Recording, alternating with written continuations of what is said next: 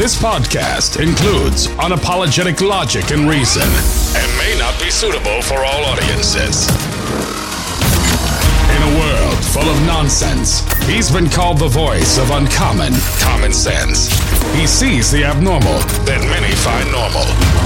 Author and award-winning speaker, he is Chris. Welcome back. We're here again, barely. I don't know how long I'm going to go on today. Sometimes I say that, and then I get warmed up and I start going and kind of push through anyway. I was in a vehicle accident this morning before it was even light out. I was rear-ended waiting at a red light. Woman ran into the back of my vehicle. So I'm okay, but it definitely messed up my day a little bit, I can tell you that.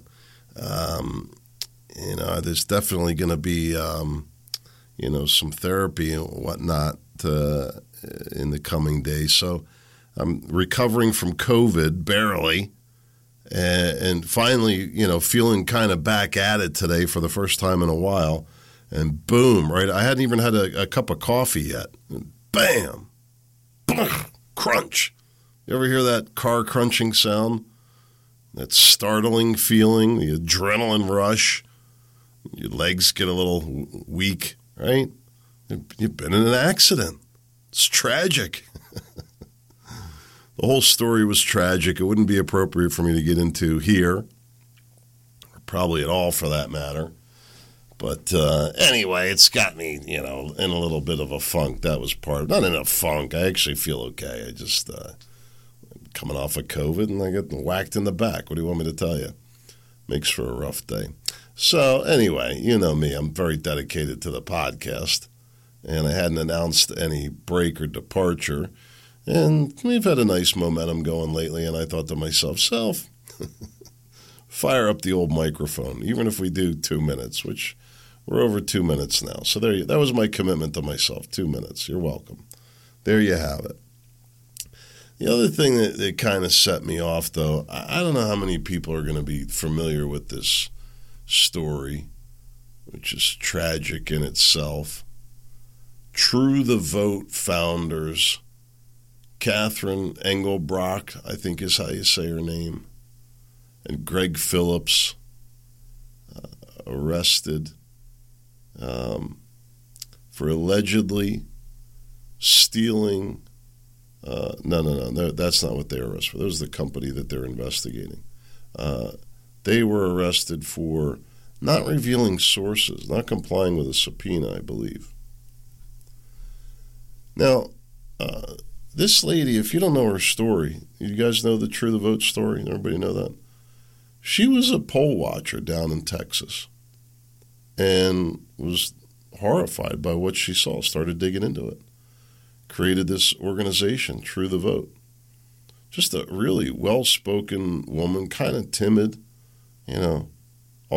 she just looks Texas, right? Christian woman. I don't really know how you say anything bad about her. I really don't. I mean, I'm sure somebody somewhere would figure out a way to do that, but she seems like one of these people that, to me, is the salt of the earth.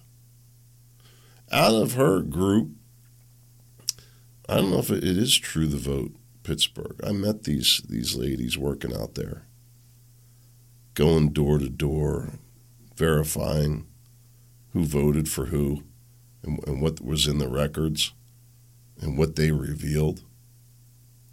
This Catherine, I'm told, was predicting this arrest, saying that she was warned by the FBI to back off. It's pretty bold, right? I find that it just either anyway. Now you say, look, Chris, she didn't comply with the judge's order. She was given. It wasn't like they just, ran in unannounced. That's not how this went down. The fact of the matter is, she didn't want to give up these sources, and the judge has other remedies in the case. He can sanction for legal fees.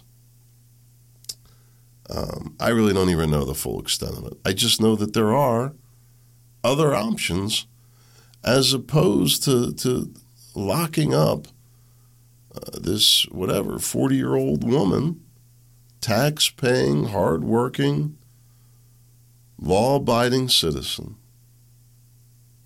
wouldn't give up this information and this investigation she's been running with privately raised contributions on her own effort, while the FBI has done apparently nothing that we could see to investigate what went on in the election. And they probably, I really don't even know. I don't know what to believe anymore. This Catherine, she's been right about what she said. She's the one that initiated 2,000 mules. She says that they're out to get her. I don't see how you can't conclude that this is not a political prisoner. Even if you don't agree with the merits of what she's done, and you agree with the judge's order, there's a lot to this story. The Epoch Times link is in the show notes. You can check it out. You say whether you agree with her and all that, how do you then say that the judge would levy a sanction like this? There's been no crime committed. There's never been any allegation of that against her. And now begins this little game of cat and mouse, where every day she's going to sit there in jail. Her and I don't know who this other guy is in terms of their co-founders, I guess. I'm not going to go through these details. It just, to me, it doesn't really matter. I mean, when you see simple people like this going to jail for trying to investigate what's going on in the elections, how do you reconcile that? Even if you want to say she's crazy, nuts, even if you want to say she's disruptive, isn't the idea of keeping election integrity important enough that people should care about it? I was hearing some of the stories coming off the front lines of this ballot watching that's going on, and the hostilities. And so what's happening is you got a volunteer corps of people here watching these ballot drop boxes. Pretty amazing, really. Amazing what they have to report. And so far, it's kept it honest. There's going to be a lot of oversight on the mail-in ballots as well. And one of the things I've said, the day after election, if this applies where you're at, if you got like mail-in voting situation like we have in Pennsylvania, people need to be screaming the day after election day, where is the total? Where's the count? Where's the count? Where's the count? Because every day it draws on and the energy dissipates, Republicans need to use that time to keep the pressure high, through the roof high. Republicans need to be jumping up and down. Where's the count? That night, where's the count? Oh, yeah. No. Where's the count? We should know. We should absolutely know.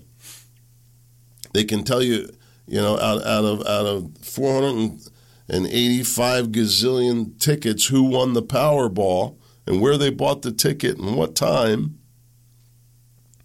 They can't tell you what the vote tally is until they figure it out. Even if you don't believe any of that conspiracy stuff.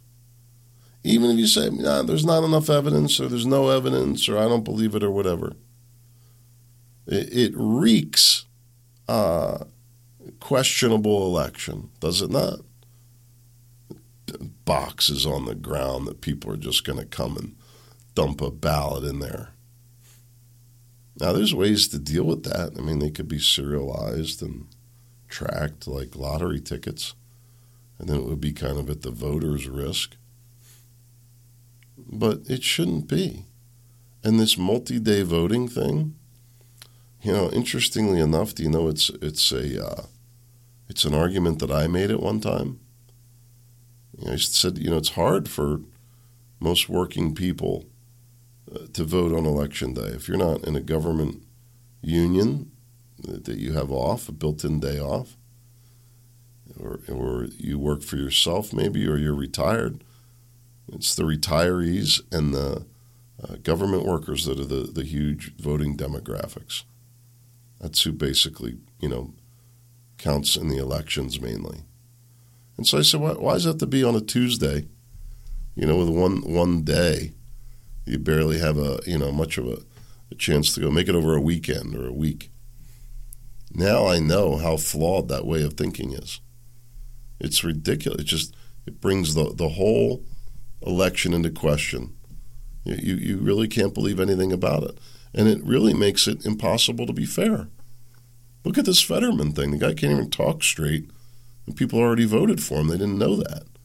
And then the other thing that's going to come up sooner or later is you're going to have a candidate die. And then what happens to those votes? It's very confusing. Anyway, this True the Vote story, the thing that bothered me most about it, if they can do it to her, they could do it to any of us, for God's sake. Like, where does this end? People trying to do what's right for their country, trying to do the best they can. So I'm not feeling well. I don't feel very optimistic about where things are headed at all. Peter, I think, was saying that home heating oil over $5 a gallon, for God's sake. Holy smokes. We're locked in at I think $3.25, I don't know, $3.50 maybe. I'll be getting on soon, I'll let you know. I think we're locked in for this season. And then we're going to be at the mercy of this. I look at the total cost of that, and I know that there's a lot of people that they can't afford that. I mean, crippling price increase. People are going to be seriously struggling in terms of heat. And I'm told that there may be supply problems with heating oil this year. Really concerning. I don't know. We got a little firewood. Waiting on Pennsylvania, why the United States Senate race may drag past election night. No, unacceptable. That's what needs to be screamed right now. Absolutely not. No, we're not going to wait quietly. Why does this keep happening? Why can't we get a simple tally, a simple vote, simplify these systems so that it can happen? Gavin Newsom has quietly constructed one of the biggest digital forces in politics. The governor has 6 million emails and 1.5 million phone numbers. I don't think there's much value to that as you'd think. Certainly better than not, that he can reach out and touch that many people. But I get so bombarded with the political texts and the emails, frankly. It's all spam labeled at this point. None of it's getting through to me. I don't want to hear it. This is some sad news. Some more sad news for a sad day. The Wall Street Journal, 20 richest tech billionaires have lost nearly $500 billion this year. Heartbreaking, really. I wonder if they're going to have trouble paying for oil this winter. That kind of loss, I guess it's going to cut back on the tax bill, maybe. Wait till that comes. I'm sure you heard this, Biden out pounding his fist that the oil companies are, what do you call it, scamming people, price gouging. Really? So their profits have doubled. And hasn't the price doubled? So the margin didn't change. So how's that mean that they're gouging anybody if the margin's no different? And if you look at these oil company profits over a period of time, it has not been a great time for them. So, I wonder, what does Biden mean, misusing its profits? So Biden says Shell is misusing its profits by not cutting gas prices or donating a little money to the Democrat Party. I'm sure that would get Biden convinced about it. But how about Biden misusing the strategic oil reserve. That's not an issue. Here, we're going into winter, and they're questioning whether or not there's going to be oil. Why it's good that I released oil from the strategic oil reserve? Yeah, not in June. I don't know. How much of it got sent overseas, and why? Why are we shipping oil from the Middle East to here, and then from here to Europe? And none of this is making any sense to me. Doesn't make one bit of sense at all. Does it make any sense to you? All I know is it's going to cost a heck of a lot more to heat your home. At what point does it become unsustainable? I saw an article. I didn't put it in here. Oh, we've made a huge... The Ukraine war has helped move the needle on green technology, and now forecasts are much better. There's still much to do. I kid you not, the way they play people. So they're going to move on from climate change. Well, they're running out of money. There's a serious economic, I don't know what you'd say, turmoil building. I'm not going to talk about it because I've thought that the dollar in our economy was done in 2006, quite frankly. Somehow it's been peters on. These people attacking these oil paintings, Just Stop Oil. You heard about this? Let me tell you what's happening. Whether you've heard of them or not, they've made quite a name for themselves. Great article here. You can read about it. And this is a fantastic way for these organizations to get free press. This is exactly what I've been trying to tell you, that they go out, they get some logos, they get a little bit of stuff going, maybe a little online presence, get a little social media following, and then they go out and they do something crazy. So I telling you about the dog signs here? I've told this story before. There's all these missing dog signs all over the place down here. All look the same. They're handmade. It's like this photocopied, inkjet printer photo of this dog. Handwritten in marker, missing dog, do not approach, call this number. Yeah. And I got a bridge to sell you. Just like Biden is concerned about Shell's profits as he's counting all his money, right? So they hang all these signs, put the phone number up. Well, here's where the real gain is. It hasn't happened now, but what's happened in the past is people complain about the signs. The people in the township go out and they call these people and say, you're going to get fined if you keep putting these signs around. And then they go to the media. Oh, they're out to get us. They hate dogs. Next thing you know, we're funding a $300,000 dog park in our town. I kid you not. So, Just Stop Oil, Black Lives Matter, whatever the latest craze is, whatever it is, they're bringing in that money.